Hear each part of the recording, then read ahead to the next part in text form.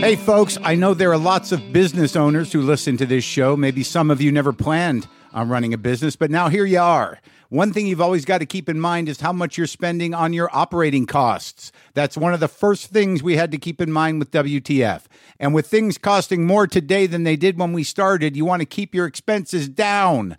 To reduce costs and headaches, be smart and use NetSuite by Oracle, bringing accounting, financial management, inventory, and HR into one platform and one source of truth.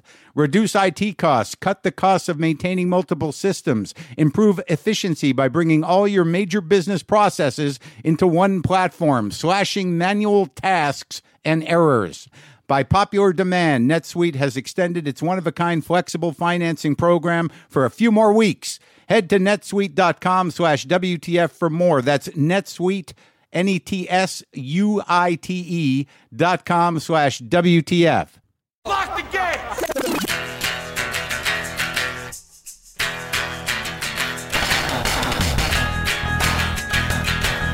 All right, let's do this. How are you, what the fuckers, what the fuck buddies, what the fuck nicks? What's happening? I'm Mark Maron. This is my podcast, WTF. Welcome to it. How are you? Look, I just got back. I'm punchy. I flew in today, which would be yesterday if you're listening to this on the day it came out. Flew in from Cedar Rapids, got up at 4:30 to drive the car from Iowa City to Cedar Rapids to drop it off. I'm not even sure if it's been tallied. I don't know if my car has been accounted for. It's a sort of a long story about budget rental car, and it's nothing negative about budget. Okay, it's just odd that the most chaotic experience I had renting a car happened at Lincoln, Nebraska Airport. Lincoln, I don't even know if you call it International Airport. The most chaotic, sort of mild drama situation unfolded around a rental car in Lincoln, more so than any other situation that I've had in my adult life. Look, today is Andrew Garfield. He's on the show today. You might know him from many things. The Social Network, Tick, Tick, Boom, The Eyes of Tammy Faye. He's one of the Spider-Men. He was on Broadway in Angels in America and Death of a Salesman. And he's Emmy nominated for his performance in the miniseries Under the Banner of Heaven. That is some heavy Mormon drama, folks. Some murderous Mormon shit. And he's great in it. He'll be here. I'll be talking to him. He's a very nice guy, thoughtful guy. We got into it. Seems grief has been coming up a lot, but it unfolded into quite a beautiful conversation. So Lincoln, Nebraska. Look, I was with Lara Bites. We did 3 shows. We did a show in Lincoln. We did a show in Des Moines. We did a show in Iowa City. Flew into Lincoln. Now here's the deal. It's a little tricky now to rent a car from a car rental agency that you're not going to return to them. They get a little weird about it, I think. I couldn't even get one from Hertz. So I had to reserve one at budget because I needed to rent it in Lincoln, drop it off in Cedar Rapids. But they're so low on inventory that get, I think, a little cranky about it. They don't want you to take their cars. And when you do get a car that you can take, it's usually not the car you want. The last time I did this, I was in an F-150. Is that what it's called? A giant pickup? Because it wasn't theirs, and they're like, go ahead, re-enter this into the ecosystem of rental cars, wandering rental cars. Maybe it'll find its way home. It's always a plate that's nowhere near the place where you rented it. So I made a reservation at budget. We landed at 8:30 p.m. at Lincoln Airport in Nebraska. Budget closed at 6, so I had to come back the next day to pick up the car. Now, you could miss Lincoln Airport. You could drive right past it. And I'm talking about on the plane. Like, we landed. I'm like, is this it? Are we in it? So we got a car from the airport. And this airport, one building, really, and there's a parking structure across from it. And I swear to God, you could probably park your car overnight in front of the building if you needed to. I'm not being condescending. It wasn't like time travel. It's not old timey. It's just an airport that services Lincoln, and it's quaint.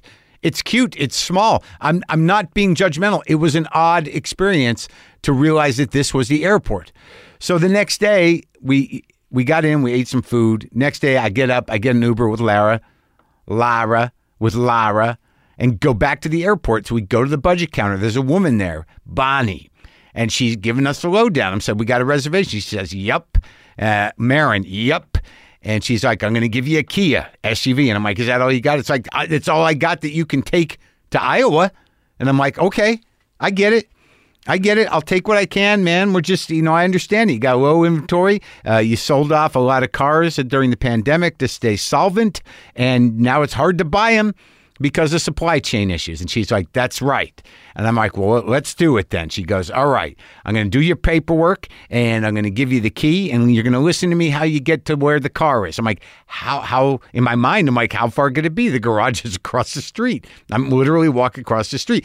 But she made an odd point. She says, look, here's the paperwork. When you get this to Cedar Rapids, you're going to have to tell them to call me when they get the car in order to process the paperwork. If they don't call me, the paperwork won't be processed. And I'm like, I don't even understand what you're saying, but fine. She goes, here's what you do. Here's your key. You walk across the street. You go all the way down the sidewalk till you see the sign for rental returns. And then you go left there. You go over a little driveway and you're going to go left at that sign and the car's right there. So I'm like, fine. I take the key, me and Lara walk across the street. We're walking. I don't see any sign for rentals. I do see a parking structure. I look into the bottom level of that parking structure and there's cars there. There's rental cars there. I see Avis signs on the spot. So I'm like, she must mean this. So we walk in, we walk around on the lower level of the parking structure. There were budget cars there. I've got my key fob. I'm pushing it, looking for the Kia in front of me to light up. It's not. But the Camry next to it is, the nice new white Camry is. I'm like, fuck it. Let's take this. And Lara says, no, because then you'd be stealing a car. And I'm like, fuck. All right. So we go back into Bonnie, who I believe is actually managing all of the budgets in Nebraska from that counter. Now, she had just run down and missed us somehow to tell us that we had the wrong key, but obviously we came back and she was sort of out of breath. She goes, I just tried to find you. I'm like, we were just over there at the car. She goes, I was just at the car. I'm like, I don't know how that happened, but this is a key to a Camry. Can I have that? She goes, no, that's for a guy that's going to rent it and keep it in town. She didn't say it in that tone. She was perfectly helpful. And I'm like, oh, okay, can I have the key to our car? And she gives me the key to the Kia. So I go back with Lara to the garage where the Kia was, and it's not lighting up. And now I'm going back to Bonnie. I'm like, this key isn't working. It's not lighting up. And she goes, what? And I'm like, yeah, I don't get it. And now she's got to go into a canister of keys, and it's getting a little aggravating. She's like, I don't know what's happening.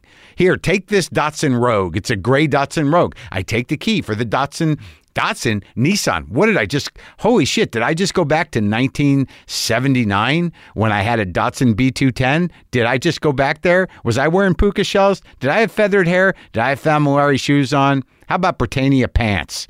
Hey, so back here and now we go out to the Nissan Rogue in the same place in the parking structure, and I pointed at the Rogue, which isn't the color she said it would be. Nothing lights up. So now I'm like, you got to be fucking kidding me. I walk back into Bonnie. This is the third trip in with the third set of keys, and I go, nothing. I don't know what's going on. She goes, where are you looking? I said, we're in the garage where the budget cars are. She goes, no, that's not where I told you to go. You got to walk all the way down to where the sign is. It's outside. It's a parking lot. It's like a half a mile down. I'm like, how would I know that? I just saw, okay, my mistake, at least initially, though you did give me the wrong keys once. It doesn't matter. So now we got the keys to the Rogue still, and we walk all the way down there, and we get in the Rogue. Okay, now the Rogue, when was the last time you saw one of those hanging pine tree air fresheners?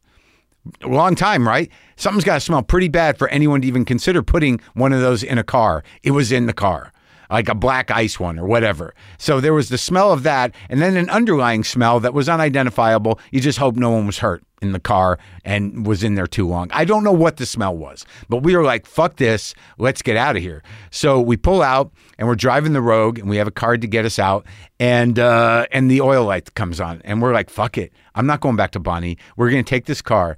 And Laura's like, we got to check the oil. I'm like, that's fine. She's like, I don't want to throw a rod. I'm like, look at you, fancy talk. I know what throwing a rod is. I've been driving since I was 14. We'll check the oil when we get to the hotel. We check the oil. It's a lot of oil in it, and it's filthy oil.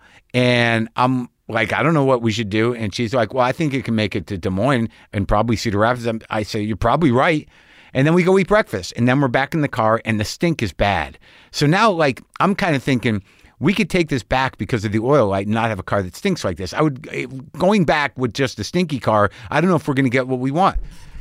And she's like, you mean you want to go back to the airport? I'm like, what else are we going to do? We're in Lincoln. It's not like, we have a full day planned. This is life happening. Let's go back there. I was nervous because Bonnie was, I think she'd had enough. Though I do believe it was probably a pretty exciting day all around. So we drive back to the airport. We walk in and she was like, oh my God. And I'm like, yep. She's like, what's happening? And I forgot to tell you, we had the third set of keys, when we went back, she had started a cigarette break. So I just want to up the ante emotionally a little bit. We interrupted a cigarette break earlier that day. She was totally in break mode, was about to light it. And we were like, we're having problems. So that in and of itself would be enough, I would imagine, to annoy her. But we walk back in and she's like, okay, what's happening? Not mad at all. She wasn't unmad.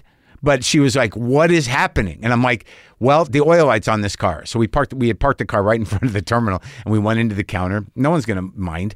And she went on the computer. She goes, yep, it needs an oil change. And I'm like, okay, so what do you want us to do? She goes, it would probably make it. And I'm like, I get that. And she's like, no, all right, why don't you just give us the Kia that we were supposed to get to begin with? That we never got to. She's like, all right. She writes up some new paperwork, and I'm like, I'll just drive the Rogue over there to the lot and pick up the Kia, which is the only other car that she goes, I can't let you drive it. You're not covered anymore. And I'm like, so what are we going to do? She goes, I'll get my driver. And we walk outside. There's an old man sitting on the bench. She goes, Rick, get up. And he gets up. He drive these two over to the lot so they can get in the car. So we get in the car with this old guy. He drives us over to the lot. And now I have forgotten the thing that's going to get us out of the gate. And I'm like, I can't deal. I can't go back. I can't go back anymore. And Rick's like, I'll let you out. I'll just let you out. So now we're in the Kia, which doesn't smell great either, to be honest with you. But we get off of the lot and we've got a car. And I just want to thank Bonnie for keeping her patience. I'd like to think she's probably still talking about it because I asked her, when we went back the fourth time, how many flights come in to Lincoln Airport? And she goes, 8.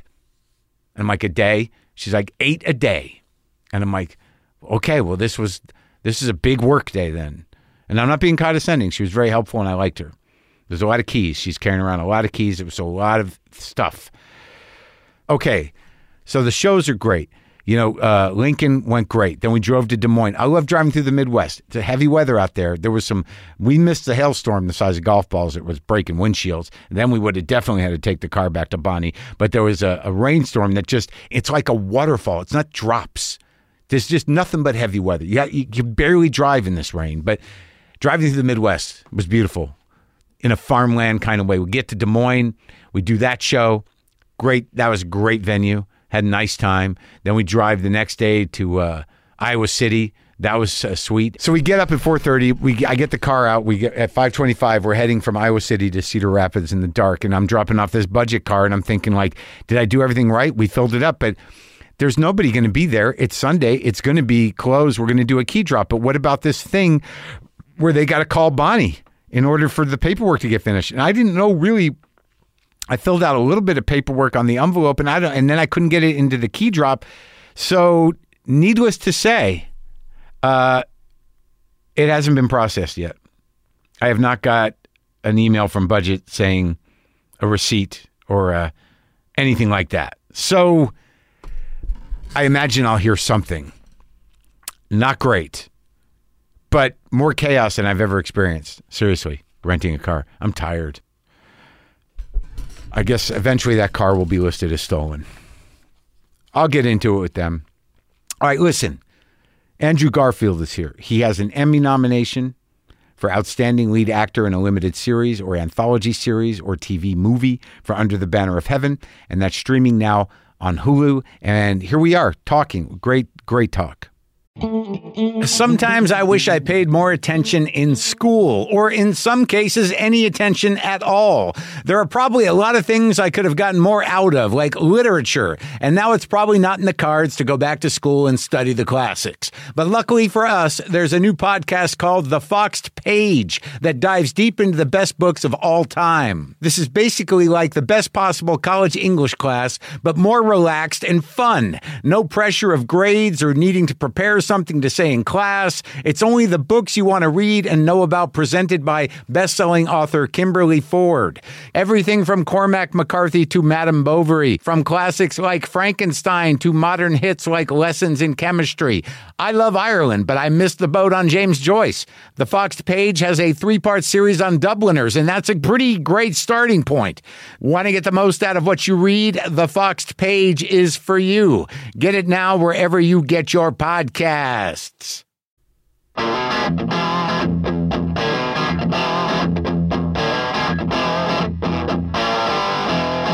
I'm 58, and I don't know what the fuck has happened.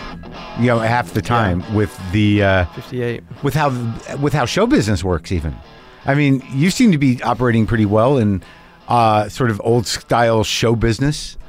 You're legit. You know what I mean? You're doing movies, right? Television series, right? You're not, you're old enough to not, you're not doing TikTok videos. Yeah, I'm a geriatric millennial. I was on the cusp of. Are you doing TikTok videos? No, I haven't. Right? Needed to. Are you on Instagram? No, I haven't.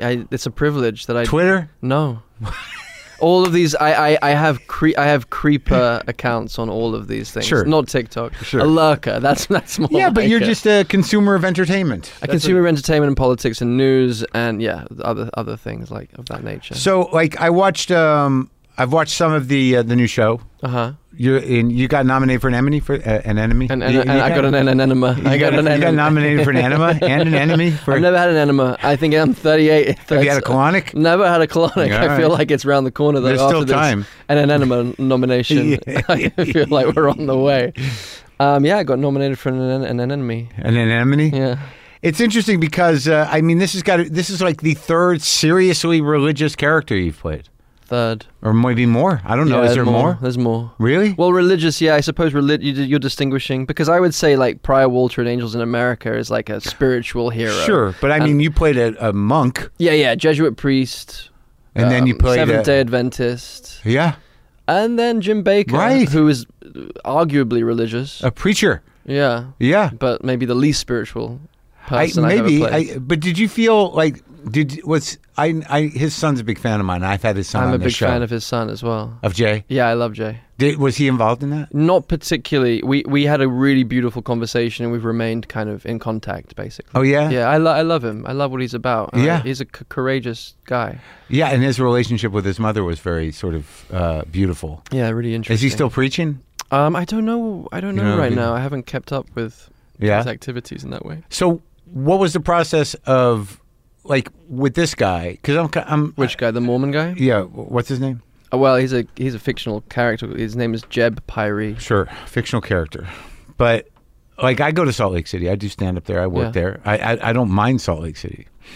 Wow, it's a ringing endorsement of Salt Lake. Well, that's the best endorsement they're going to get. I don't mind. So yeah, Mark Maron does not mind Salt Lake City. Well, as you enter, you realize that this is a functioning theocracy. It has been for years. Yeah, and it's. I was doing jokes when I was there about the idea that it's becoming a progressive city, and in my mind, it's like it's not really. And if it is the illusion of that, it's only because the church is letting it happen because it generates money. Interesting. I mean, yeah, you'd know better than I don't would. know anything. It's just a speculation. But there are a lot of people that aren't religious. But my point, what I want to get to is that in the research, and I haven't gotten through the whole series yet, but I imagine we're heading towards what that compound in Big Love must have looked like, right? There, that element seems to be lurking. What was the process of educating yourself about that religion? Yeah, I mean, it was fascinating, for that very reason. Like, what I found really interesting, my entry point was 3 ex-Mormons. Dustin Lance Black, who is Jack Mormons. Jack, yeah. Well, isn't a Jack Mormon practicing, but kind of crappy at it? I think like. Oh, I thought Jack Mormon they were out. Oh, yeah, maybe. But either way, so there was these 3 people. One being Dustin Lance Black, our showrunner, who was a writer on Big Love, who kind of who adapted John Krakauer's book, and then 2 of his friends, Lindsay Hansen Park, who's this very kind of radical feminist ex-Mormon, and this other man called Troy Williams, who runs Equality Utah. He runs a LGBTQ organization in Utah that's like kind of for progressive legislation in the state. So there's really a political push there. Yeah, these are three ex-Mormons who are kind of who had their own real spiritual crisis, spiritual awakening away from the kind of the narrow kind of fundamentalist nature of organized religion generally, but specifically Mormonism. So for me, they introduced me to people who are still practicing, people who are really, really deep in the religion. I went to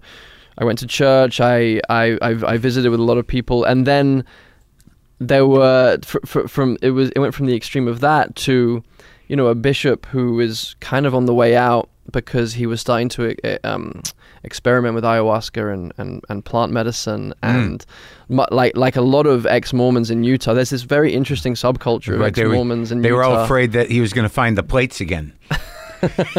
And they were going to say very, very different things.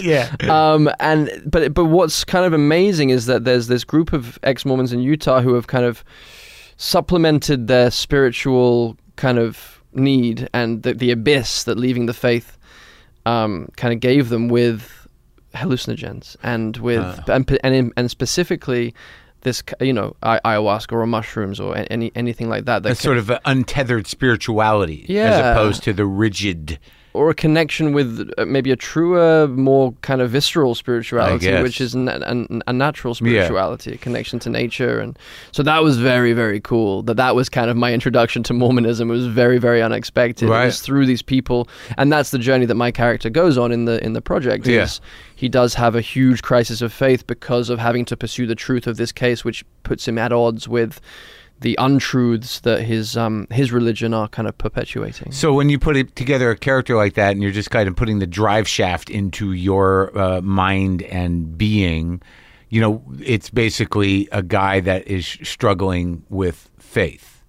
And what comes with that is a struggling with reality. Right, sure. Your perception, exactly, right, and the courage that it takes to actually, if you find yourself falling, dive, right, like rather than resist, or oscillating between resistance and acceptance, right. And I think it's a psychological break that's happening. It's like but not based on chemical or mental illness, but based on literally information. Knowledge, which can awareness. Oh, it's interesting because that happens, you know, all the time, both for bad and good. Always, And I think if we're lucky, I think it happens over and over and over again, and we expand our consciousness every day, and we die every day, and we get, you know, that's like.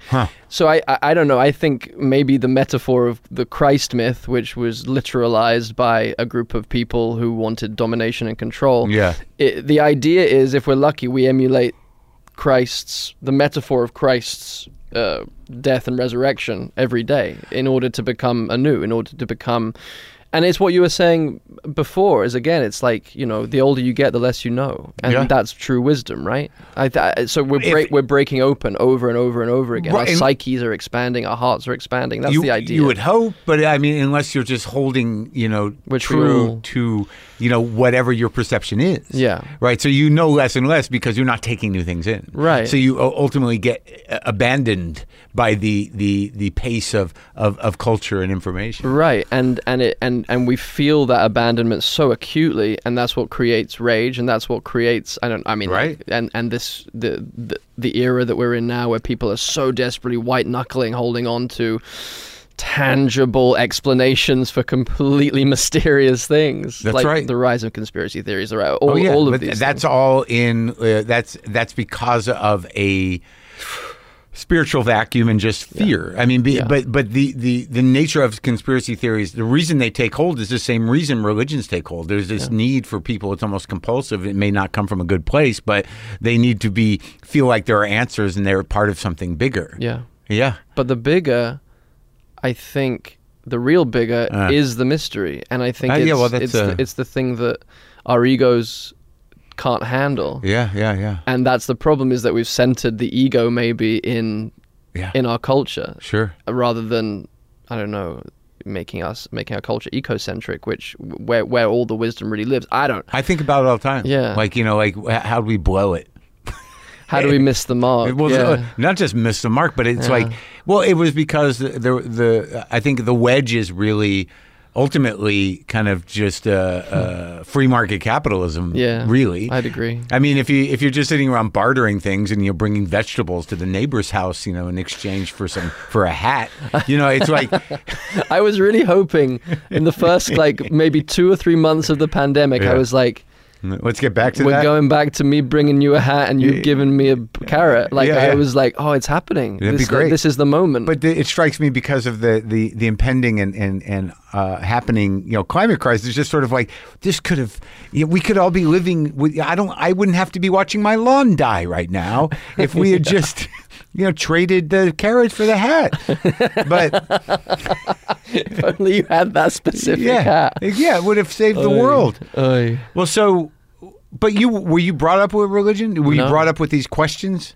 No, it's weird, isn't it? I don't know. Isn't that odd? Isn't that strange? How where does this come from in us? Like, what is? Well, how were you brought up? Yeah, I mean, so father secular Jew, mother kind of Church of England Christian, but really? Non-practicing. She was. I think I got some spiritual. She was a pantheist. She died just before the pandemic. She passed away 2 years ago and a few months ago now. Thank you. And there's lots of grace with it in the sense that I got to be with her. It was I got to be with her because if she had died during the pandemic, the jury's out if I would have gotten to be able to sit by her side, hold her hand, and tell her I loved her. Process. Yeah, I lost somebody during the pandemic, and it was. But she was here, I mean, no one, but there was no way to grieve, really. Yeah. So, what? How long had she been ill? A year and a half, 2 years with pancreatic cancer. That's a bad one, dude. It's like. It seems like she lived a long time with it.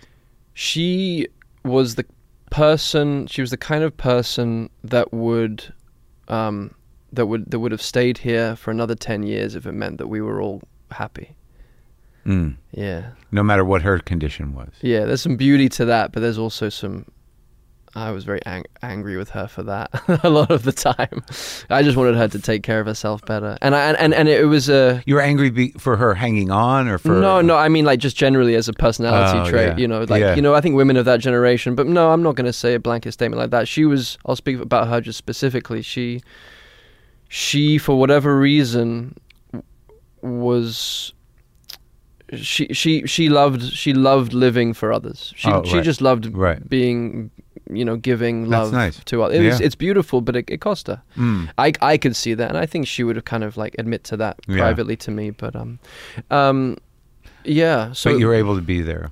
Thank God. I mean, it was the most. I mean, I don't know how I would have handled it without. Like, it was hard enough with, she was 69, she was so young, and, we were such a tight-knit family, and she How many people in the family? It was the kind of, the core group was the four of us, my dad, her, and me and my brother, and we still are tight, all four of us, in whatever kind of non-material way that she's still with us. That I feel when I talk about her, it's like this is the ritual of talking about her any chance I get. And it evolves, though, right? Oh, like grief. Like my experience with it, and it was not my mother dying at a young age, but it was somebody who I loved and I'd spent time with. But it's a fascinating, uncontrollable and not really talked about state. Yeah. And everybody's in it. Yeah. At some point. It's the one place we're all going. And that's true. And it's such a weird, I mean, I think it ties in with what we were talking about earlier about this, about a kind of a lack of spirit in the culture right now, an epidemic of meaninglessness maybe in the culture where anger. Yeah, and denial and delusion, and because if we keep exiling this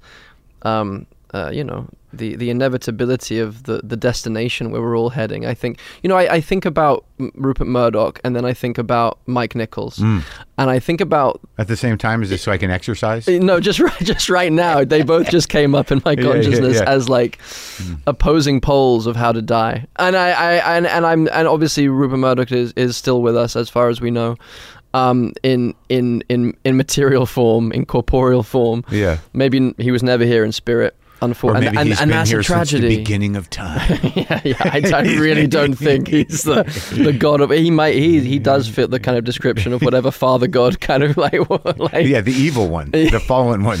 But the desire to be the richest man in the graveyard versus Mike, who I got to do Death of a Salesman with in 2012 on Broadway. Oh my God, was that like the last thing he did? When did he pass away? It was one of the. It was, I think, the third to last thing he did. It was me and Phil Hoffman and Phil playing Willie Loman, and you were Biff, and me playing Biff, and Mike Nichols directing, and seeing how he obviously, Mike was a terror growing up, and he was feared by many.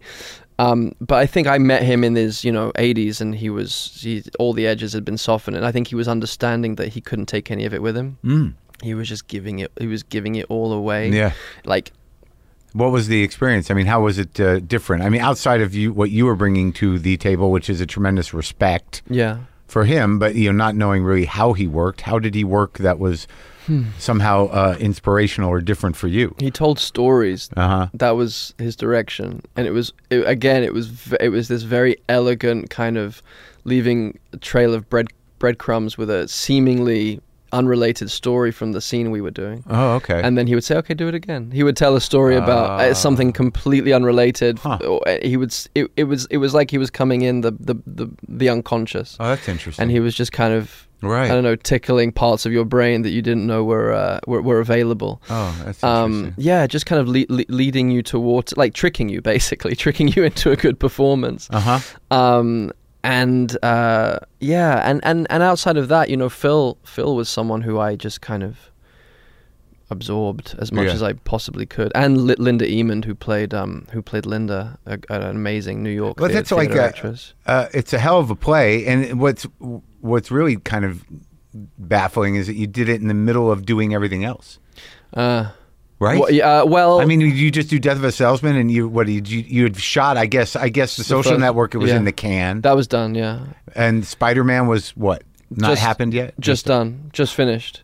I just finished Spider-Man. I think I was so freaked out by the experience of having made that kind of movie as an actor. Yeah, because I never imagined I would be in that position, and also I got a taste of that kind of movie is like. And also, that was a high pressure situation. Yeah, big time. And it was about to come out. Yeah, because you were the new guy. Yeah, it was a bit make or break, and I think there was a kind of antidotal feeling of like I need to get back to. I need to go home. So it was a balance exercise. Exactly. Yeah. I think my psyche was like I need to go and do something incredibly soulful, challenging with members of my kind of theater tribe. I suppose. And also like things where each day is a beginning and an end. Yeah.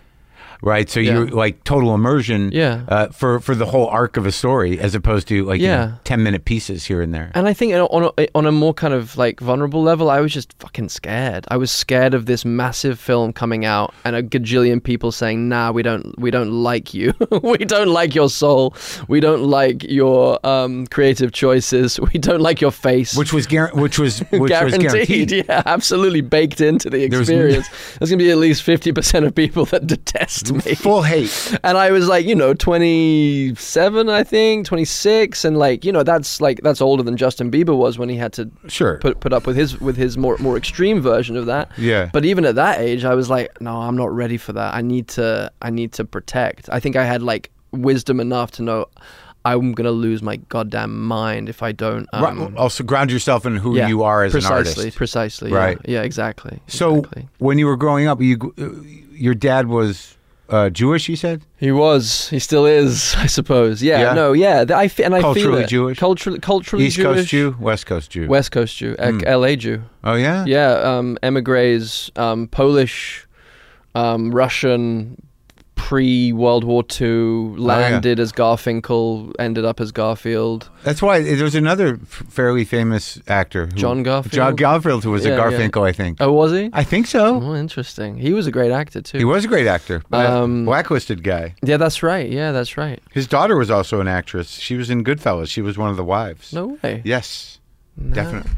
Yeah. I sat with her on a plane once. I got back in the day. I got shit faced with her on a plane. I don't know if she was drinking, but I know I was. But yeah. So he just, what was he in show business? No, not at all. No, he was an accountant, and then a business person, and then and now he's a swimming coach. But in England, in the UK, yeah, he was born in LA. And then his parents decided, he was just getting into the Beach Boys, and he was putting roller skate wheels onto a plank of wood, and he was like, and then his family, he said, we're going to go back to Europe.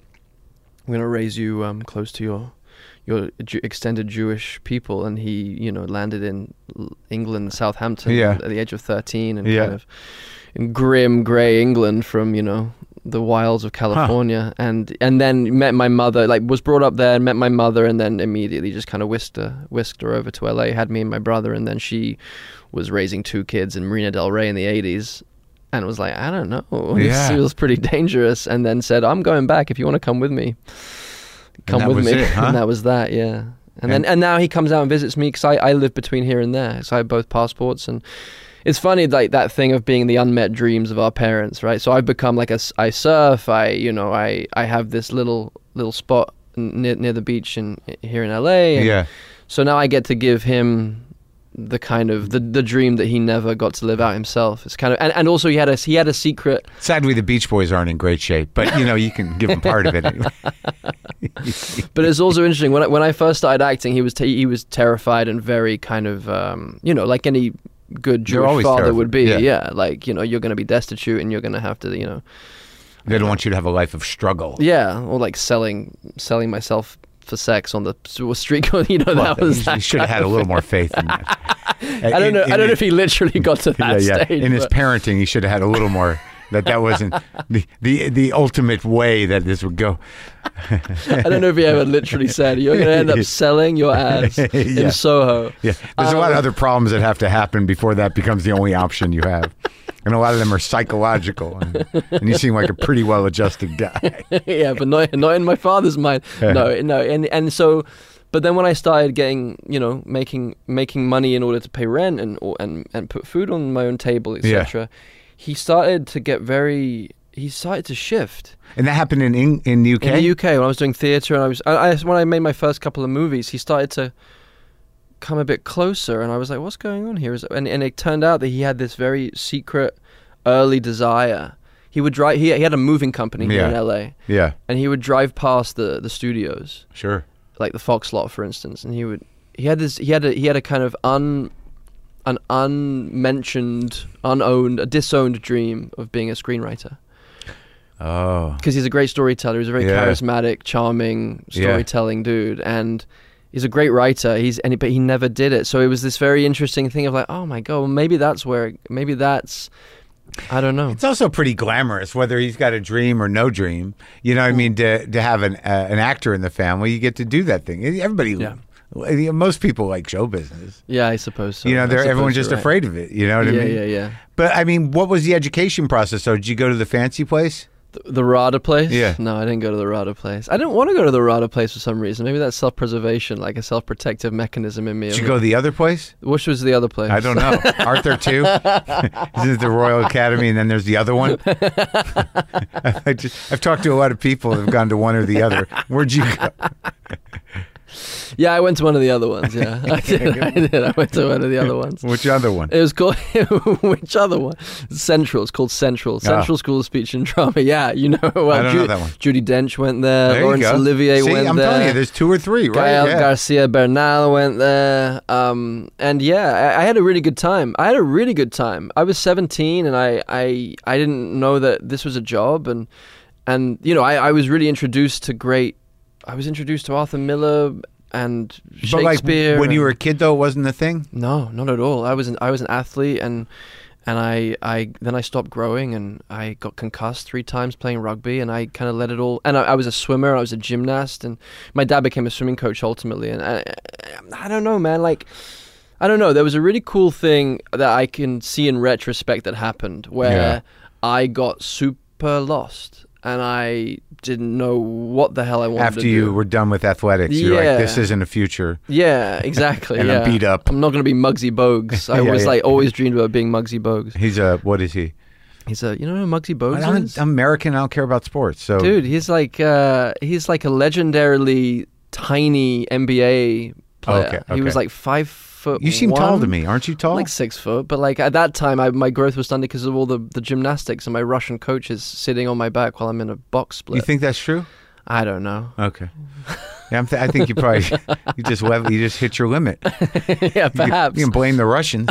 I think we can blame the Russians. Sure, why not? At this point, yeah, it's safe. It's the right time to blame the Russians. Yeah, you would have been 6'2" if it weren't for those damn Ruskies. Yeah. But no, I was like, and I could apply myself at school. My brother, but the problem is my brother was golden boy. My brother he's a doctor. He's a lung doctor. So he's been like keeping people alive the last 2.5 years to the best of his ability. Oh my God. Yeah. So he's a lung doctor in the UK? Yeah. The Brompton Hospital in Chelsea. Yeah. Oh my God. What a tough couple of years, yeah. Huh? And he's the guy you want taking care of you because he stays 2 hours. He's like my mother in that way. He stays 3 hours after, his shift's over. And does he keep abreast of the new shit? He must. Yeah, to a degree. I think he's just kind of treading water, I think he's just he's just like any great physician. He just treats one face at a time. Sure, yeah. Otherwise, he gets overwhelmed, and he does get overwhelmed. Like, he's a person. I'm trying to keep reminding him that he's a person. I think, I became his kind of emotional support animal during the pandemic. Yeah. I was happy to have a job. You know what I mean? Like, we were all sat on our asses. I guess you could still talk to people, but I was just kind of sat. I know I talk to people sitting on their asses. Yeah, right. In their own houses. So anyway, I had this golden boy brother, et cetera, and I was like, well, fuck this. I mean, like, who am I? Who am I? What's the point? Sure. Like, my father is obsessed with my brother. Oh, you found that? Oh, yeah. Big time. Yeah. So you're just sort of like, we don't know what's going to happen with that one? Like we'll see if he makes it. We'll see if he survives. Sure. No, but it was like this kind of amazing gift because it liberated me into going, well, I was raised in a very kind of conservative suburban Truman Show feeling like, is this everything? It can't be everything. If it is everything, I don't particularly know if I want to be here, actually. Right. Like, I wasn't like a suicidal kid, but I was definitely like, I don't know, I was enraged at the concept of this being everything. And, sure. And, and the arts weren't valued, they weren't spoken about. Like, in your house? In the house, my dad's a cinephile. My dad loves movies. Well, there you go. That was something, but it wasn't. What about music? Yeah, I mean, he had a great record collection. And your mom, what she do? Big Deadhead. My dad was a big. Oh, really? My dad's a big Deadhead. My mom was incredibly crafty, and she was amazing, like cake maker and like cashmere sweater knitter. Oh, yeah? But it wasn't. I don't know. It was.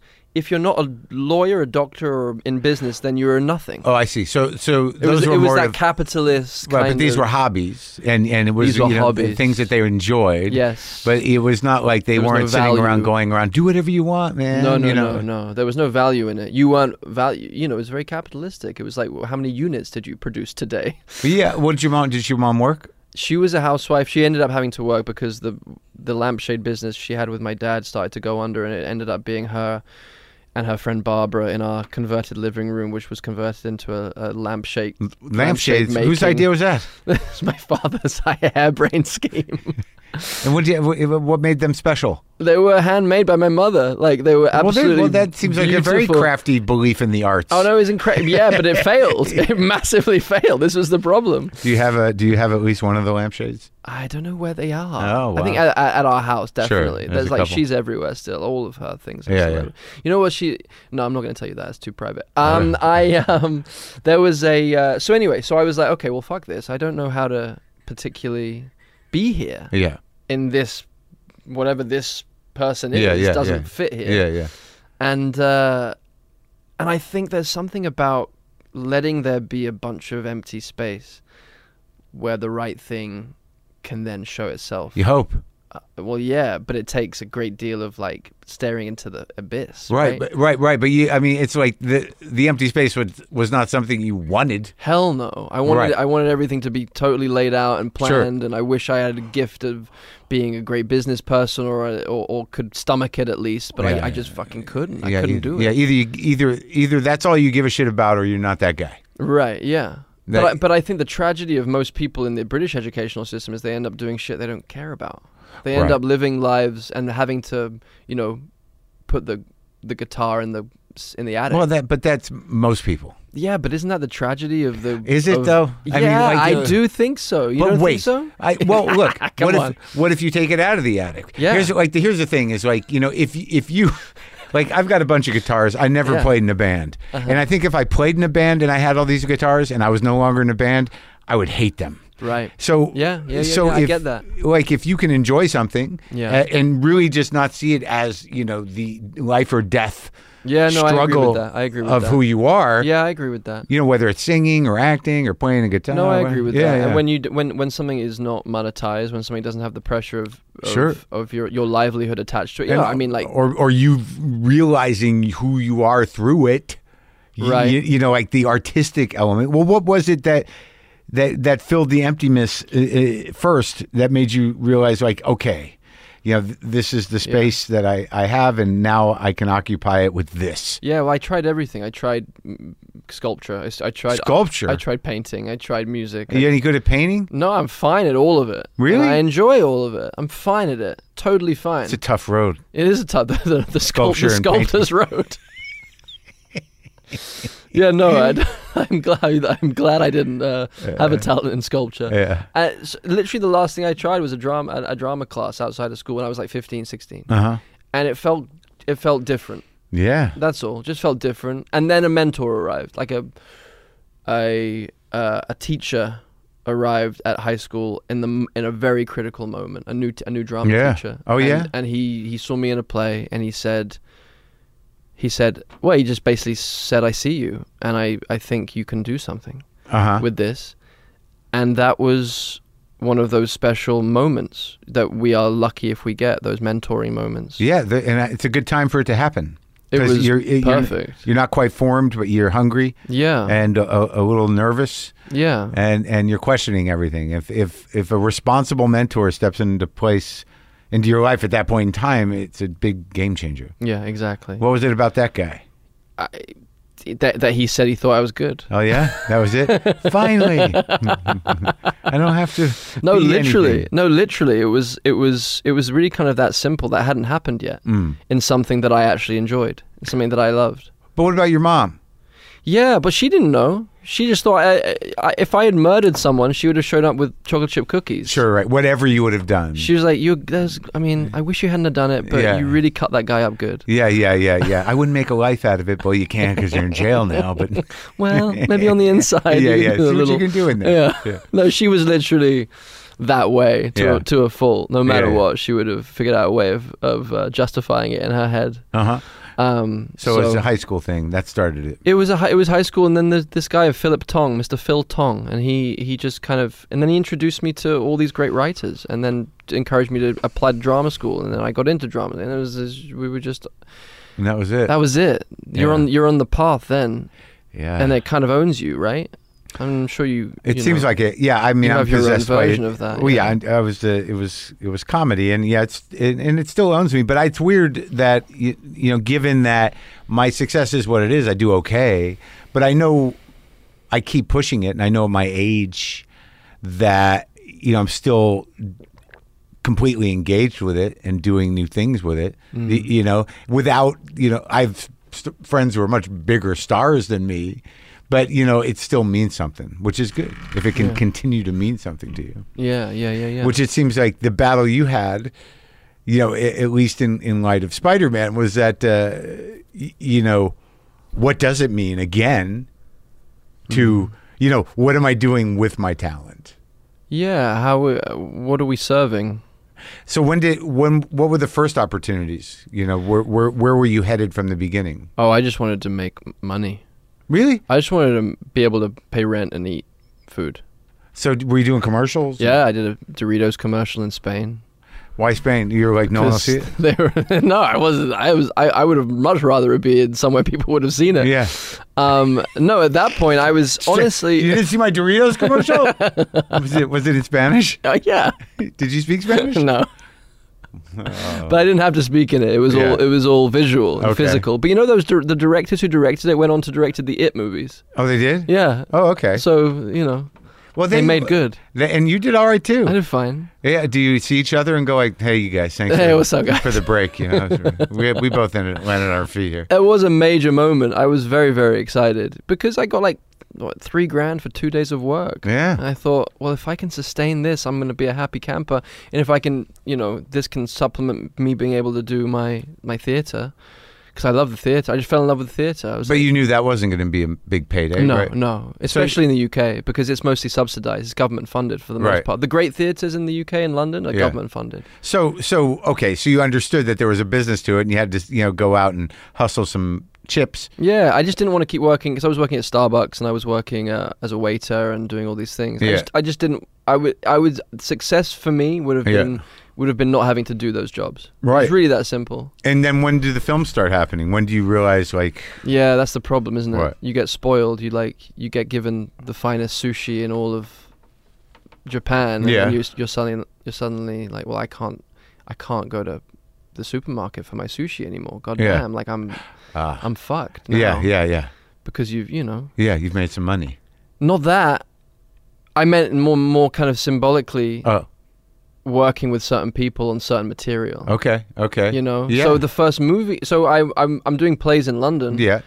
And I'm working on great plays in great theaters with great people. Yeah. But I'm not getting paid shit, and that's totally fine. I'm just about making ends meet. Did you work with any of the old timers that you respected? Were there any of those moments where you're like, I can't believe I'm working with this guy? Who was that? I did a reading with Pete Postlethwaite. Yeah. And that was a big moment. I remember that being kind of incredibly exciting. Yeah. There were a couple of other people, but it's. Were you doing Shakespeare? I did Romeo and Juliet in Manchester. That was actually not good production. That was a pretty shitty production. But I did a play called Kess in Manchester, which is the Ken Loach movie, and they made a play of that, which was really, really beautiful. And then I was doing new writing in London. I was doing a lot of new writing at the National Theatre in London, which is kind of my home theatre. Which means new writing means like new playwrights? Yeah, like younger playwrights, and like I got an amazing Irish playwright called Enda Walsh, who's done a lot of work with Cillian Murphy, a play called Disco Pigs, and I did a play called Chat Room with him, which is all set in an internet chat room, but when that was all happening. Sure. It was like online bullying. It was just like a great play by an American playwright called J.T. Rogers called The Overwhelming, about the Rwandan genocide. And I was getting radicalized by theater. I was getting my political kind of education and a value system shaped by modern playwrights, by incredible, heart-centered, progressive, socially conscious writers. Oh, that's great. That was kind of was building you. You built your person in the theater. I think so. Yeah. I think Arthur Miller, especially Miller and Shakespeare. Yeah. I mean, those are two good Bibles. Sure, man. Yeah. And then so I was doing plays, and then an assistant of a famous director called Stephen Daldry came and saw one of the plays. And again, it was one of these moments where you go, well, someone's looking out for me. And she saw a play I was doing. Daldry was putting together a screen test for a book called The Amazing Adventures of a Cavalier in Clay by Michael Chabon. Yeah, I know that book. Yeah, great book. Yeah, he was putting a screen test together for a movie version with Scott Rudin, who was producing at the time, and they asked me to come and screen test. In London, and I had never done anything on camera. Yeah. And then I'm in a studio with Daldry and then 6 other actors, Ryan Gosling, Cillian Murphy, Jason Schwartzman, Jamie Bell, Tobey Maguire, and I am just shitting myself entirely. And suddenly I'm working with excitement or nervousness? But all of it. Yeah. And I am suddenly thrust into working with and witnessing great screen actors work. And I've always kind of had this romantic kind of idea. It's always been like Brando and James Dean. You go, well, how do you, and like Daniel Day-Lewis, how are you doing that? And then I got to see quietly. Yeah, very, very. I whispered. Just everything was whispered. I was like, oh, it's quite simple. You just whisper everything. No, it was really Ryan Gosling where I was overwhelmed. I was like, this guy's figured something. He's doing something on a deeper level here. He had just done The Believer. He had just done Half Nelson, and he was in that period of his work. And what was he doing? Could you put your finger on it? He was alive. He was purely. He didn't care about doing it the same way over and over again. He was listening. He was very present. He was spontaneous. He was surprising. He wasn't trying to be those things. He was just being present. Right. There was a Zen quality to it. But it was a kind of, I don't know. It was like being in a scene with a wild animal where you didn't know whether he was going to kiss you or kill you. Yeah. And it was. And then you know, and then you kind of hook into that, right? You go, oh, I want to follow whatever that is. Yeah. And it's funny how those things work out, because I managed to find my way to his teacher in LA, and I found her, and she found me, and we became. Who's that? A woman that doesn't like to be talked about. Oh, really? Her name is Greta Seacat, and she's a very modest, humble person she likes just doing what she does. And do you do her per project, or do you do a study with her? I started studying with her. I was introduced to her through a mutual friend, just kind of fortuitously, and I did some workshops with her. And her and her mother, who invented the technique that Greta kind of is keeping alive. Her mother invented it? Yeah, invented the technique. Who's her mother? Her mother is Sandra Seacat, who plays my mother in Under the Banner of Heaven. Oh, really? Yeah, she's a really, really she's great. She's a fine actress. She's a genius actress. And she studied with Lee Strasberg back in the 80s in New York at the Actors Studio. And Lee Strasberg, I believe, asked her or floated the idea of her taking over the studio. And so she's of that, People's Theater method. She's a method actor. She's a method. That whole era of actor is, that's the gold standard for film acting, I think, for sure. There's been a lot of misconceptions around like what method acting is, I think. Yeah, it's a huge book that was just written that I didn't read. Oh, yeah, no, I saw the cover of that as well. I think I had it next to me alone at dinner sometime. I think it was. I think the angle is the mythologizing of the idea of it. Versus what it really was. Yeah, and is, because people are still acting in that way, and it's not about being an asshole to everyone on set. Right. It's actually just about living truthfully under imagined circumstances and being really nice to the crew simultaneously. Right. and being a normal human being and being able to drop it when you need to. And staying in it when you want to stay in it. I'm kind of bothered by the misconception. I'm kind of bothered by this idea of like method acting is fucking bullshit. It's like, no, I don't think you know what method acting is if you're calling it bullshit, or you just worked with someone who claims to be a method actor that actually isn't acting the method at all. And it's also very private. Like I think the process of I don't want people to see the fucking the pipes of my toilet. Like I don't want to see how I'm making the sausage. Yeah. Like so anyway, but it is really, really profound work that Greta and her mother Sandra do, and being in a scene with Ryan Gosling in that moment. Yeah. I was like, it feels like he's out of control, and I think he wasn't. But he was letting himself be driven by things. You look at like Pacino and Dog Day. You look at Pacino in anything. Sure, yeah. But I'm thinking specifically now about like Dog Day Afternoon. Yeah, sure. That's it. That's the one. And you see someone that's just following his impulses. Totally. Like every single impulse is raw and it's real. And it's great. And it's vulnerable and it's grotesque and it's beautiful. So many long poetic. Shots too. Of him like pacing around. Yeah. It's that. And then you think about, oh man, you're getting me excited about acting again because I've been kind of tired. It's nice I'm thinking about De Niro in The Mission or De Niro in Deer Hunter. There's two scenes of De Niro's that maybe solidify him as our greatest living actor. Which scenes? Well, the scene in The Mission where he's paying his penance. It makes me want to cry, and he's tied all that armor and all the bags and the ropes as they're climbing up that mountain to reach that indigenous tribe. Yeah, and they get to the top, what seems like the top, and he won't drop these things. He won't drop this penance. He feels so ashamed for killing his brother, I think, at the beginning of the film. And one of the natives, one of the indigenous people, they see him and they approach him and they pull out a knife, and he thinks he's about to get his throat slit for whatever reason. Yeah.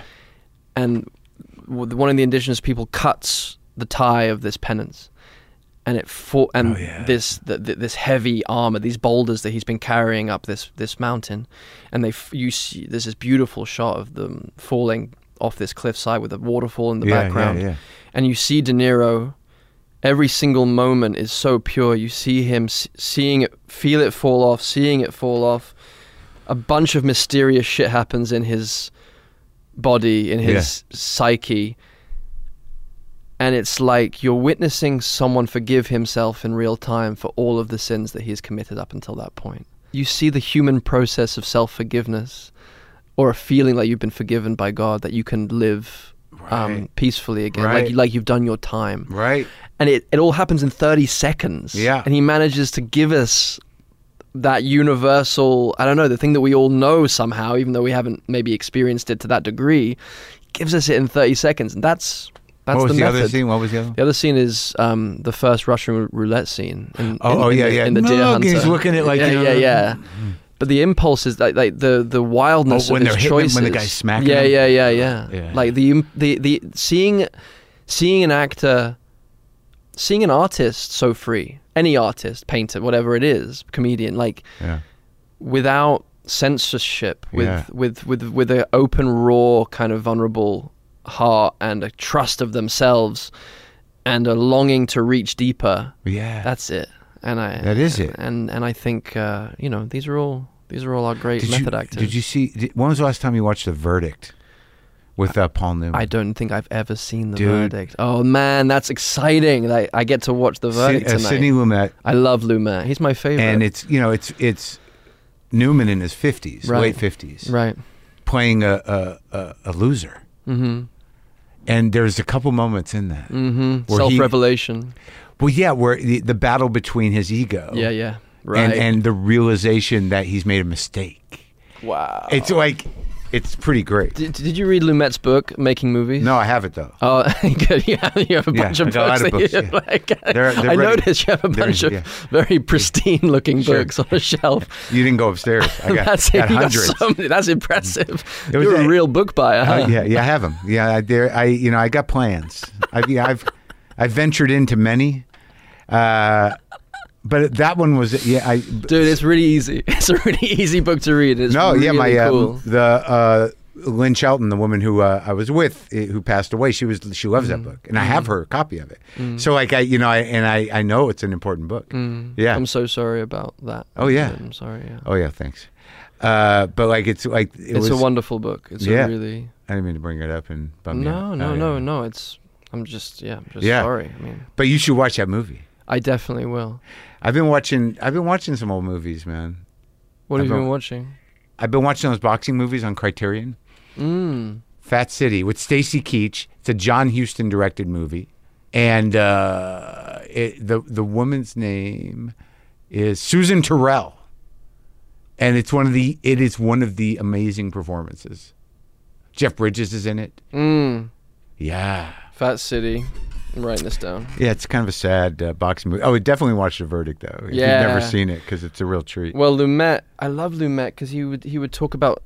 He talks about it in the book. He's like, an actor needs to have moments of self-revelation, otherwise I send them home. It has to be self-revelatory.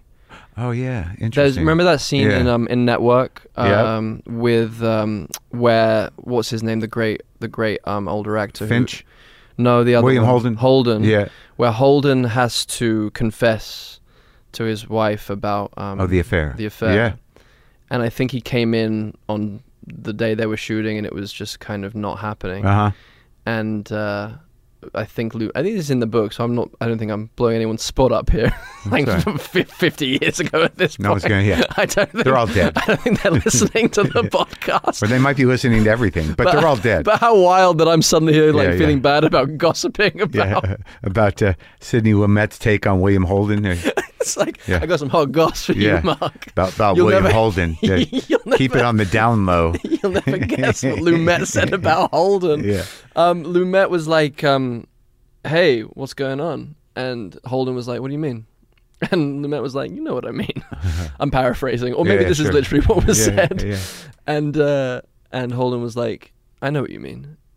And Lumet said, okay, come back tomorrow and bring all of that. Yeah. And because Holden just had a big affair, and I think he was going through a divorce, and he was like, he was like, I need you to bring that stuff, because otherwise there's no scene here, and I've got you. Just know that I've got you, and know that it's going to serve a lot of people if you reveal this. And he came back and gave that. Well, I remember that scene insane- because the stunning part of that the scene actress. is the wife. Yeah, who won the Academy Award for one scene. That's an incredible scene. It's such a great film as well. Like, that's the thing about him as a director, is that you never feel him in his movies. It's always about the That's story. true, and he's different from movie to movie a Prince little of bit. the City, Prince of the City, like it's all, and then fucking the great Serpico, like the style is always the style that supports the film.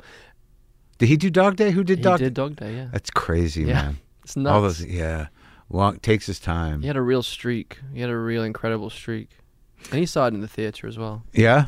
Mm-hmm. Was he with the Method Gang?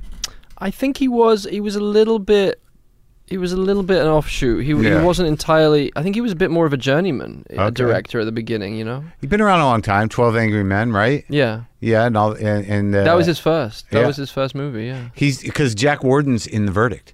Oh wow. Okay. It's great. Oh, dude. Because he's an old man. I have a night in tonight. I'm gonna watch The Verdict. Thank you. That's. Oh God. That's so exciting. Thank you. It's great because it's an early Mammoth script, so it's tight. I think the only Mammoth thing I ever really loved Yeah. was the movie of Glengarry Glen Ross. That's pretty great. I like other Mammoth. I was bothered by the book he wrote about acting. Terrible. It was like, shut up, say your lines, and fucking get out of my face. And also this idea that don't worry about anyone can do it. motivation. Yeah, no, yeah. It was bothersome. Yeah, I don't know. And arrogant. I struggled with it. Sorry, I'm just playing with your things at this point. That's why they're there, yeah. When I say things, just for clarity of It's you a listeners top. at home, it's a spinning top and an old school kind of That's a hard thing. Jean-Claude Van Damme hand exerciser that I wonder. Yeah, some people why pick it up. it's here. It's like a hard one. I don't know where it came from. I think it was in a swag box of some kind. Is this stuff you just put out for people to? Well, in my old garage, I had a lot more clutter, and you know there was shit all over the place in the original garage, and this is sort of the stuff that was on the desk in the old garage, but it sort of matched the rest of the environment. Now it's just like a strange selection of things. I love it. To have out. How cool to have been alive when this was the iPhone. When that was the excitement, spinning top. When the spinning top was the PS5. Yeah, I don't know if it was ever quite that, but yeah, I don't know, man. It was a fucking craze just before the hula hoop. Yeah. So spinning top. What is the process now? Before we and talking about the method essentially. So when you played in that Scorsese movie to work with him, you know, what were his expectations? That's a pretty sparse movie. It's you go in with everything you imagine you would go in with total excitement, trepidation, pinching yourself, awareness of how lucky you are that you're one of the handful of people that has gone to work with the American masters of cinema. And historian of cinema as well. You've hung with him? You've spoken with him? Nope. You'd have a great time with him. Because he's just fun. He's like a funny dude that I've seen him talk, that knows a lot about movies and knows a lot about history and knows a lot about culture and people and just loves being a person. He's like, it's just hilarious. He's like the most Jewish Italian American that you've ever kind of come across. Yeah, there's definitely a relationship there. Sure, for sure. A similarity, yeah. So I went in with all of that, and that was dispelled pretty quickly because of who he is, because he's just very disarming and very ordinary with all of his extraordinariness. But then I gave myself a year. I gave myself a year to study with him, study with an incredible Jesuit priest in New York called Father James Martin, who's a writer, a fantastic Jesuit spiritual writer. Yeah. And a great man, and he became my kind of friend and spiritual director for a year. and I just studied Catholicism. I studied the thing called the spiritual exercises. So this is really interesting for nerds like me and you, I think. So there's a through line to all of this. So the Ignatian spiritual exercises were a series of exercises that were created by Saint Ignatius of Loyola back in the 1400s, I believe, 1500s maybe. I'm not good with dates, but Yeah. I'm good with other things. And it's basically a 31-day retreat that you do where you actively meditate on the life of Jesus Christ, and you place yourself using your imagination into every single stage and scene and moment of the life of Christ, from his inception to his resurrection. And it's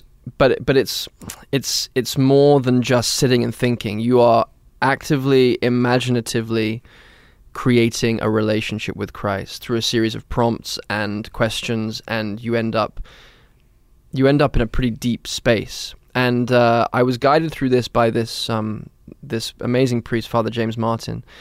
And it's a transformational process. Like, I had a relationship with an imagined Christ in my head by the time I had finished this retreat. And you didn't grow up with Christ? No, not at all. I grew up with, an awareness. I mean, how do you avoid Christ? No, I get it. But you weren't. I didn't have a relationship with him at all. You weren't Jesus. Duh. No, I wasn't Jesus. And you know what I discovered? I discovered that Stanislavski, the creator of method acting, based and was inspired by Saint Ignatius's spiritual exercises to create his method of acting by imaginatively entering circumstances so fully that you feel like you've lived them cellularly. But do you know that historically, or are you making an assumption? No, I know that historically. It's documented. It's documented. No shit. You know what else? What? Bill, who created the 12 Steps. Yeah. He created the 12 Steps with a Jesuit priest, and it was based on the Oxford group. It was based on St. Ignatius' spiritual exercises, yeah. And also, I think they came originally from something called the Oxford group, which was a Christian thing, which may have based it on that. Yeah. I don't know about that, but I know Makes that sense. Bill's buddy was a Jesuit, and he was like, check out these spiritual exercises, and maybe this can be inspiring. And they created the 12 Steps out of them. It's like, yeah. So I got to do the kind of the brass tacks, foundational spiritual work of what is, and Ignatius was really interesting because he was a soldier, he was a warrior, and not religious or spiritual at all. And he got wounded in battle, and he was bedridden for I think maybe a year and a half. And in that time, the only books that he had were these Catholic texts, and he had this spiritual awakening from just being completely, waylaid and limited by this injury. So you went through the process of what Jesuit priests go through to kind of get in the zone of it, and it worked. And it coincided. It worked, and I acted as a Jesuit. But I mean, it worked. But it coincided with the method as well. Totally, it was just. The whole thing was revelatory. I don't know if it worked, but it worked for me. Sure. It worked in a very beautiful kind of. I had an incredibly spiritual experience, and combined with that, I did a bunch of spiritual practices every day. That I created new rituals for myself. I was celibate for 6 months. I was and fasting a lot because me and Adam had to lose a bunch of weight anyway, so it kind of added up. So there was all these spiritual kind of practices that we got to do while we were praying, meditating, and having all the intentions that we had as those characters. Wild. It was very cool, man. I had some pretty wild, trippy experiences from starving myself of sex and food for that period of time. Of course. Yeah. Your brain's got to do something. When you don't, when you're not satisfying into that dopamine, it's gonna go somewhere else. It gives you some gifts for sure. Yeah. So what'd you do to prepare for Jim Bakker? Oy. That's a hard. Yeah, I thought you did a great job in all these movies. I'm sorry I got hung up on the more spiritual it's good. ones because they're deep shit. Yeah. No, Jim Bakker was more about what it was to be deluded and out of alignment with yourself. Actually, it was the most painful, both spiritually and sexually, I guess. in a way? Yeah, just completely, just entirely. Oh, interesting. It was a practice in non-alignment. It was a practice in self-delusion and greed, and the stuff that shame for sure. And the stuff that doesn't feed us, that we think will feed us, it doesn't. It was like my opportunity to really get a taste of chasing the Murdoch stuff, Yeah, and how about like working with her? She's so fucking... Jessica, she's very talented, yeah. She's good, right? Yeah, she's excellent. She's a consummate actress for sure, yeah. Crazy. Yeah. And in working with Lin. Yeah, love Lin. Have you spoken to Lin? Yeah. Yeah. Yeah, he's I love Lin. Yeah, we had great talk. He's great. And that guy, to make a movie about that guy, about Jonathan. Yeah. I don't know what Lin's relationship with him was, or was it just with the work? Or they didn't know each other because didn't. Jonathan had died by the time Lin was He's a little older, huh? thinking of becoming a playwright. Yeah, but he was inspirational to Lin. Lin says that they wouldn't be a Hamilton without they wouldn't be in the Heights without Rent, sure, and without Jonathan's work, right. yeah, and without Tick Tick Boom actually, yeah, because it was a production of Tick Tick Boom that really galvanized Lin to quit his day job as a substitute teacher and really focus on finishing In the Heights. Wow. Yeah, so In the Heights wouldn't exist maybe without Jonathan and the one man and Tick Tick Boom. Yeah. So yeah, I mean that's fucking cool. And in the Spider-Man movies, did you what was the most important thing about putting that together? Was it the physicality? Yeah, I mean, what did you find the acting challenging to make that guy? I find acting challenging in all regards. For me, for that, it was more the kind of responsibility of my first ever Halloween costume was a felt Spider-Man costume that my mother had made by hand when I was 3 years old, and combined with that, knowing that I'm about to make a movie that a gajillion young boys are going to watch, and at the same time I happened to be studying old boys and forever boys. There you go. Yeah, I was studying Joseph Campbell at the time as well. Sure. I was looking at hero's journey and mythology folk for that tales. movie, or just because? Just because it happened to coincide. And I was oh, wait a minute. And it was literally Campbell, as if he was talking directly to my soul, going, well, here's the thing, what the people in the film industry don't realize anymore is that they are our myth makers now, and that it is their responsibility to tell us stories that give us meaning and that will provide structure. And you're like, Spider-Man! No, but actually, yeah, dude. Yeah, I know. For real, because I'm like, okay, I know that people, you want to sell tickets and you want it to be a spectacle. Yeah. But I suddenly was like, oh, fuck, there's a bunch of teenage boys that are going to, that could get some medicine here, that could get some structure, that could get some inspiration, that could get a deeper understanding of themselves, their own ordinariness, and how it intermingles with their own extraordinariness, and maybe an idea of what their extraordinariness could be, and maybe get given some solace, and maybe get given some inspiration. And so I that was the main thing for me, and that was the joy of it for me. It was like, oh, I get to have that opportunity of really trying to inject this with soul. So and the type of vulnerability that would be connect with boys, with like adolescent, that's kids great. Going through change. Yeah, so no, it was a big deal. For sure. It seems like like through the acting and through coming back to what we talked about before about the emptiness and not knowing.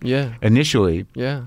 And then finding this journey for yourself, which turns out just by virtue of roles and your curiosity, there has been somewhat of a spiritual journey. For sure, man. Yeah, and now, even now, like in the wake of losing Mom, like the emptiness is so vast. The fact that my mother is no longer the space that is left. Yeah, and the not only the space that it's left physically, but also, I'm sure you can relate with your own experience, and everything's rearranged. I was living under an illusion before that she was going to be here forever, whether I knew it or not. I think I knew intellectually that we all die, but you thought you had some more time, anyways. Yeah, but that visceral loss just totally is rearranging my understanding of what matters and what doesn't, and I think I'm trying my hardest to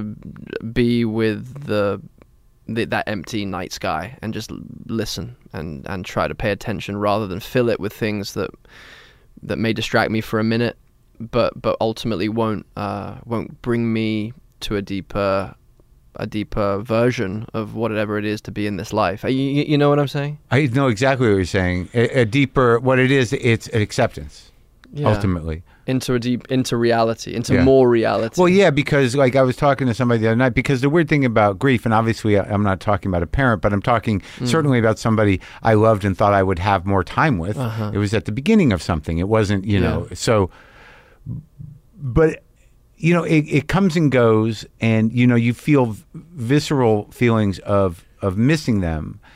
But then like something new is happening around living with the absence. Yes. So, which I think is what you're talking about when you say the space. Yep. Right? Yeah. But the absence is very full. Yeah.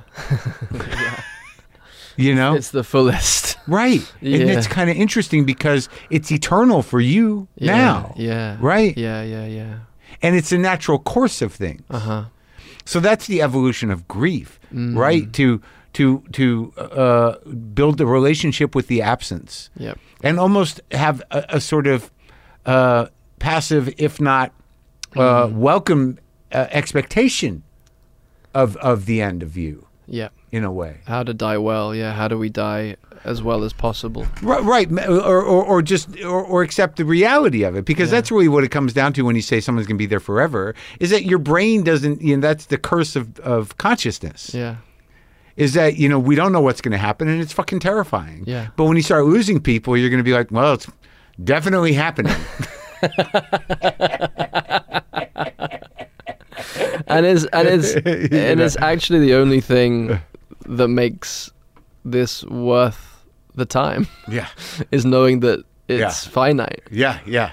Weirdly. Yeah. And I think that some of the stuff we're talking about too, about the humility or whatever you're saying about getting older, or the wisdom of it, is, I think, however it's manifesting, it's if you have humility and you're not fighting it, it's an acceptance of it, of that. That, like, all right, this is going to arc here. And now's the time where I prepare as opposed to fight. You got a lot of fighting old men that are making a real fucking mess of things. Do you know what I mean?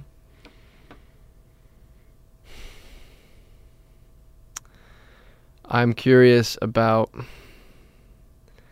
your relationship with the absence and what it's giving you, and what, if I can ask that.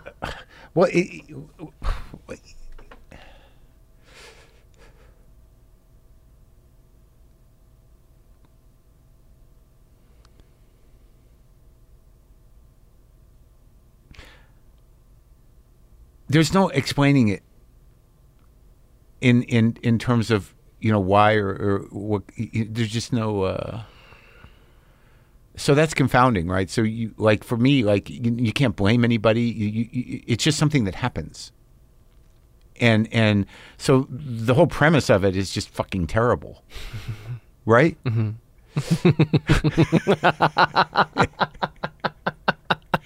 Because you can't even rage. You can't, and there's no answers, right? I guess you could, but it serves nothing. Yeah. So my relationship is, and you seem to be doing it as well, is that, like, once you get past the trauma and through that tunnel of the extreme grief at the beginning, you can sort of, like, you have a certain amount of control over, how you want to experience those feelings. Like, I just got flooded with them, right? But you can't live like that every day. Right. So, you have that relationship with whatever that feeling is, whatever that frequency is that they were. Yeah. But also sort of the knowledge that they're, that they're eternal, they're with you all the time. You feel that? It's, like, yeah, and I do, and I do too, and it's happening more. And this is not even a woman who was my mother, but, like, I feel the presence of what we had together, whatever that was, still informing my life. Yeah. Not in a sort of like, oh, she told me this, she told me that. No. But it's active. Yeah. Alive. Right. Right? Yeah, man. Right? Yeah. Did you feel that in the acutely in the first few weeks? No, or because like it happened quickly and tragically, and yeah. like I mean, I think that whatever you were able to go through to be present for somebody, knowing Yes. that they were going Different, very different. Yeah. right to all of a sudden, like out of nowhere, like what the fuck is happening? Yeah. What? So sorry. it was terrible, and Awful. I couldn't. No, I couldn't. I knew it happened, Yeah. but I couldn't integrate it No, of course not. because I have no preparation. And nor should Zero. you. Yeah. There's no way. It's so It's jarring. shocking. It's like And everybody loved her, and she had such a Yeah. goodwill with everybody. And it was one of those situations where she had a long history with a lot of people in this community. I mean, she made movies, and yeah. and we were just really sort of starting our thing. So like the compounding horror of it was like, I thought like finally, we found each other and now we can ride the rest of this out. You know what I mean? Oh man. So the way I look at it now is that like people can grieve a history with somebody, but to grieve possibility. Oh, buddy. Right. So, and right. So, so the relationship with the absence can be a little, how do you go, what's the next relationship? How do you trust and all that shit? Of course. And I wasn't that good before. I thought I had a shot, So she's really got me. She's stuck with me for a while. That's it makes me think. Thank you for sharing all that. Yeah. And it's really beautiful to hear it. And I agree with you. We don't talk about it. I don't know why we. It's hard. It's hard, but like I think it's hard because we don't have ritual around talking about it, and we've been encouraged to not fucking talk about it. We've been encouraged to avoid it. Have we, or is it just I do think so, dude.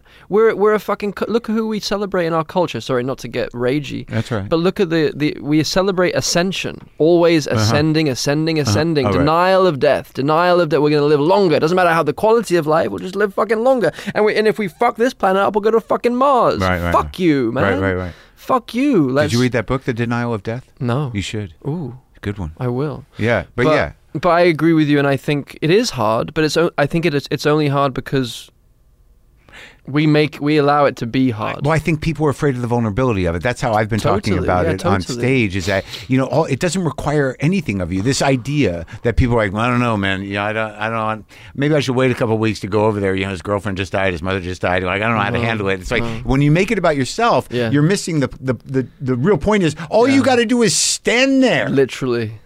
Or just send a text, actually. Well, that's fine, but I think we've all gotten too used to that, and I was grateful for a lot of the texts and everything. Yeah. But like to handle someone's grief, it requires almost nothing. Literally, just presence. Just presence, bear witness. Yep. Maybe touch a shoulder. Like, right? You all right, pal? Mark just acted out someone touching a shoulder. I wish you guys could have seen it because we all needed to see it. Yeah. Okay, I'm just doing it again, and it's very good.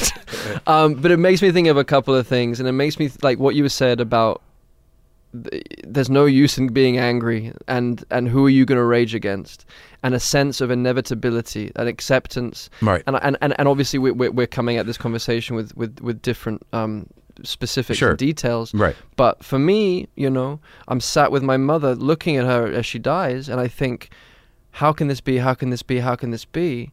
But there was something that clicked, thankfully, in me pretty quickly. I think because I had the time to prepare. And I was willing to kind of look at it. Yeah. But I had to accept it as the greater opponent. I had to accept death as this tsunami that if we try and fight and beat, we're just going to end up drowning ourselves in more unnecessary anguish. There was something about the inevitability of it that was weirdly reassuring and deeply mysterious and confounding. And I remember diving into the water one day, and I think it was in Fire Island, staying out there with a friend, and I was, I had that resistance thing in my chest, like that anxiety, like it was just before she was she was about to die. And Yeah. it was just this fucking pain that I couldn't move, I couldn't shift. And whatever, I instinctively went to the ocean. I just kind of like submerged myself, and I suddenly just got this download from the water. It was weird, man. It was like, oh yeah. It was like the expanse. It was like it told me everything. It was like it basically just gave it to me in this one rush, and I understood that I wasn't special. I understood that what I was going through felt incredibly acutely unique and like no one else had been through this agony before, but for whatever, that wave gave me the information that it had been healing people through grief for the last millennia and Forever. Beyond. Right. Like reptiles lose their mother reptiles. Right, Like sure. this is the way it's been since the beginning of time. Right, and right. welcome to the club of life. Welcome to the That's living. right. Welcome to the land of the actual living. Exactly. Pretty but wild. Yes, because like I have been saying that the three things that stuck with me, fairly quickly was that I'm not the victim. She was. One. The second thing was there's nothing unusual about what's happening. Yeah. Zero. I mean, not just death, but there's nothing. It's like sometimes people die tragically. It's going to happen. There's nothing unusual about the experience I'm experiencing. Totally. I'm not alone in it. No. In any way. 100%. And then the other thing was, may her memory be a blessing. That Beautiful. Jewish thing. The idea of that. Get to that. Yes. Yeah. That was it. That's good, man. Well, yeah. That's good shit. No, that's really good shit.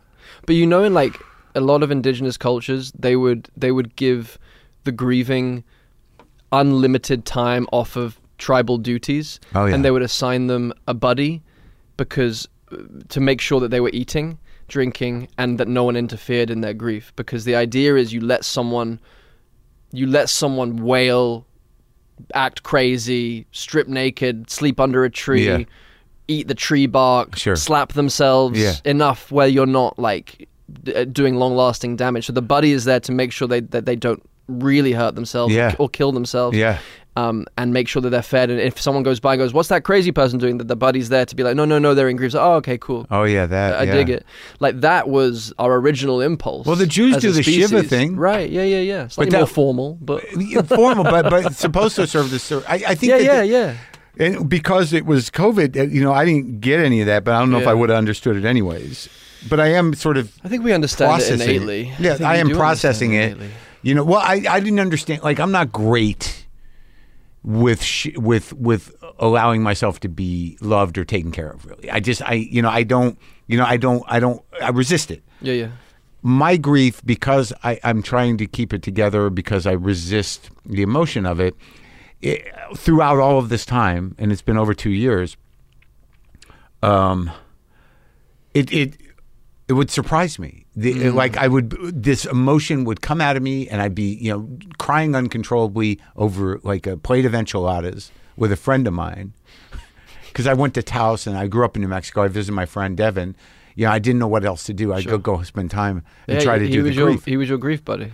Well, he didn't. He knew what was happening, but I didn't know it was going to happen. I didn't know it was going to come, and it just comes. So I often wonder, like, did I do the wailing that I should? Because it still seems to be fairly active. Mm-hmm. I mean, did you? I don't know. Do you feel like you had that, like? It's not even anger, just a feeling of sadness and loss that is exhausting. Yeah. To me, it trickles out. I did a lot of it, I mean, but again, I think that's okay. I don't know. Yeah, no, of course, like, everything's okay. Everything's okay. But you leave it to me, I'm sort of like, I'm not sure I did the grief good. How did I do, Evan? How did I do that 1 week of grief I did with you? I didn't get it all out. Yeah. No, exactly. I'm with you. I get hit. I sat in my garden in London recently with my dad. My dad just came over and we sat in silence for about 20 minutes. I had this new garden in London, and we both just started talking telekinetically. We were just kind of silently sobbing together, just like with it. And there was literally an empty stool ahead of us. And, we were both just thinking, exactly what we were thinking. Right. Where is she? She should be here. Not only that, but I wish she had seen this garden. I wish she had seen a thing that I'd made for people for her to enjoy. All these. So no, I mean, like, but I don't want it to go, actually. Like, I don't want it to leave. And I think that wailing that you so eloquently kind of expressed I feel like it's the love that we didn't get to give, which is eternal. It's never going to be given. Like the love that we have for the people that we really love. Yeah. I think another thing I learned in this process, I actually learned what unconditional love was. I felt it, and I feel it viscerally. I'm like, oh no, I love this person's essence infinitely. There's no end to it. And it's also a source that will never ever dry up. Right. But also the thing that you have to stay in, though, which it seems like you are, and that I'm tried to, is I think I do think I was at my best when through her eyes. So it's also about allowing yourself to continue to receive the love that was forthcoming. Oh yeah. And 100%, dude. Yeah, absolutely. Yeah. All right. but that is how we honor. That's how we honor. Yeah. It's like to keep their eyes on us, actually. Yeah. Well, that's where I'm at now. That's the sort of like proactive living with the absence. Right. Yeah. Right. And that's what my dad's doing. God bless him. My God, man, 40 odd years of marriage, and he's having to contend with our childhood home, our family home, where she's in every single corner. God, that's the one thing that I learned from the experience is like, I really got to get rid of some shit because. I mean, just for me, I saw what happened to a lot of her stuff. And it's going to happen to anybody's stuff. Yeah. It's like, do we keep this? Does anyone want this? And at some point, someone's got to go like, nope. But I guess there's no way to really sort that out. You don't want to do a pre-death cleansing of your home. No. That feels more like a natural thing. I don't know. It is. It's just, and it happens every day, all over, all the time. Right now. Someone crying, saying, does anyone want this? I found an old LA Dodgers t-shirt at my dad's place. Yeah. It was hers, and that one, I've taken that one. I got a hat, and I got some boots, and I got a jacket, and I got about 4 shirts. And the one I met her in, I kept it. I have that. Sweet. Yeah. Good talking to you, man. Good talking to you. Thanks, Mark.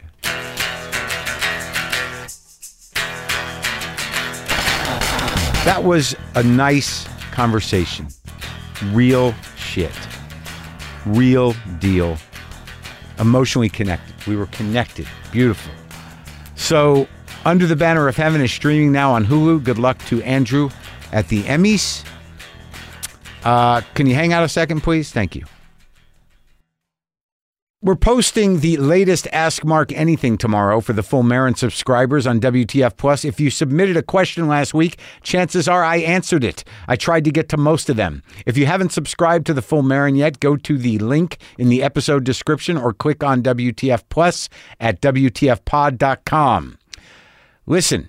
Here we go. I'm in Tucson, Arizona at the Rialto Theater on September 16th, Phoenix, Arizona at Stand Up Live on September 17th, Boulder, Colorado at the Boulder Theater on September 22nd, Fort Collins, Colorado at the Lincoln Center on September 23rd, and Toronto, Ontario at the Queen Elizabeth Theater on September 30th and October 1st. London, England, and Dublin, Ireland, I'll be coming to you in October, and my dates for November and December are now on sale for the public. That's in Oklahoma City, Dallas, San Antonio, Houston, Eugene, Oregon, Bend, Oregon, Asheville, North Carolina, and Nashville, Tennessee. Go to WTFpod.com/tour for all dates and ticket info. Here's some clunky guitar. Here is some clunky guitar.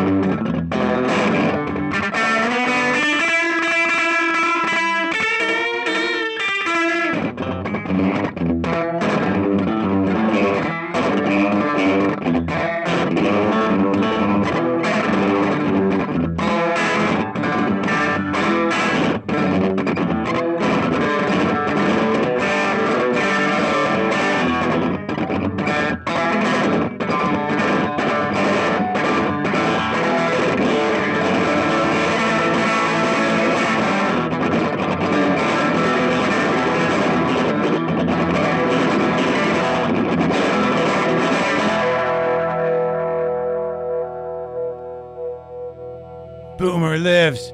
Monkey and LaFonda. Cat angels everywhere.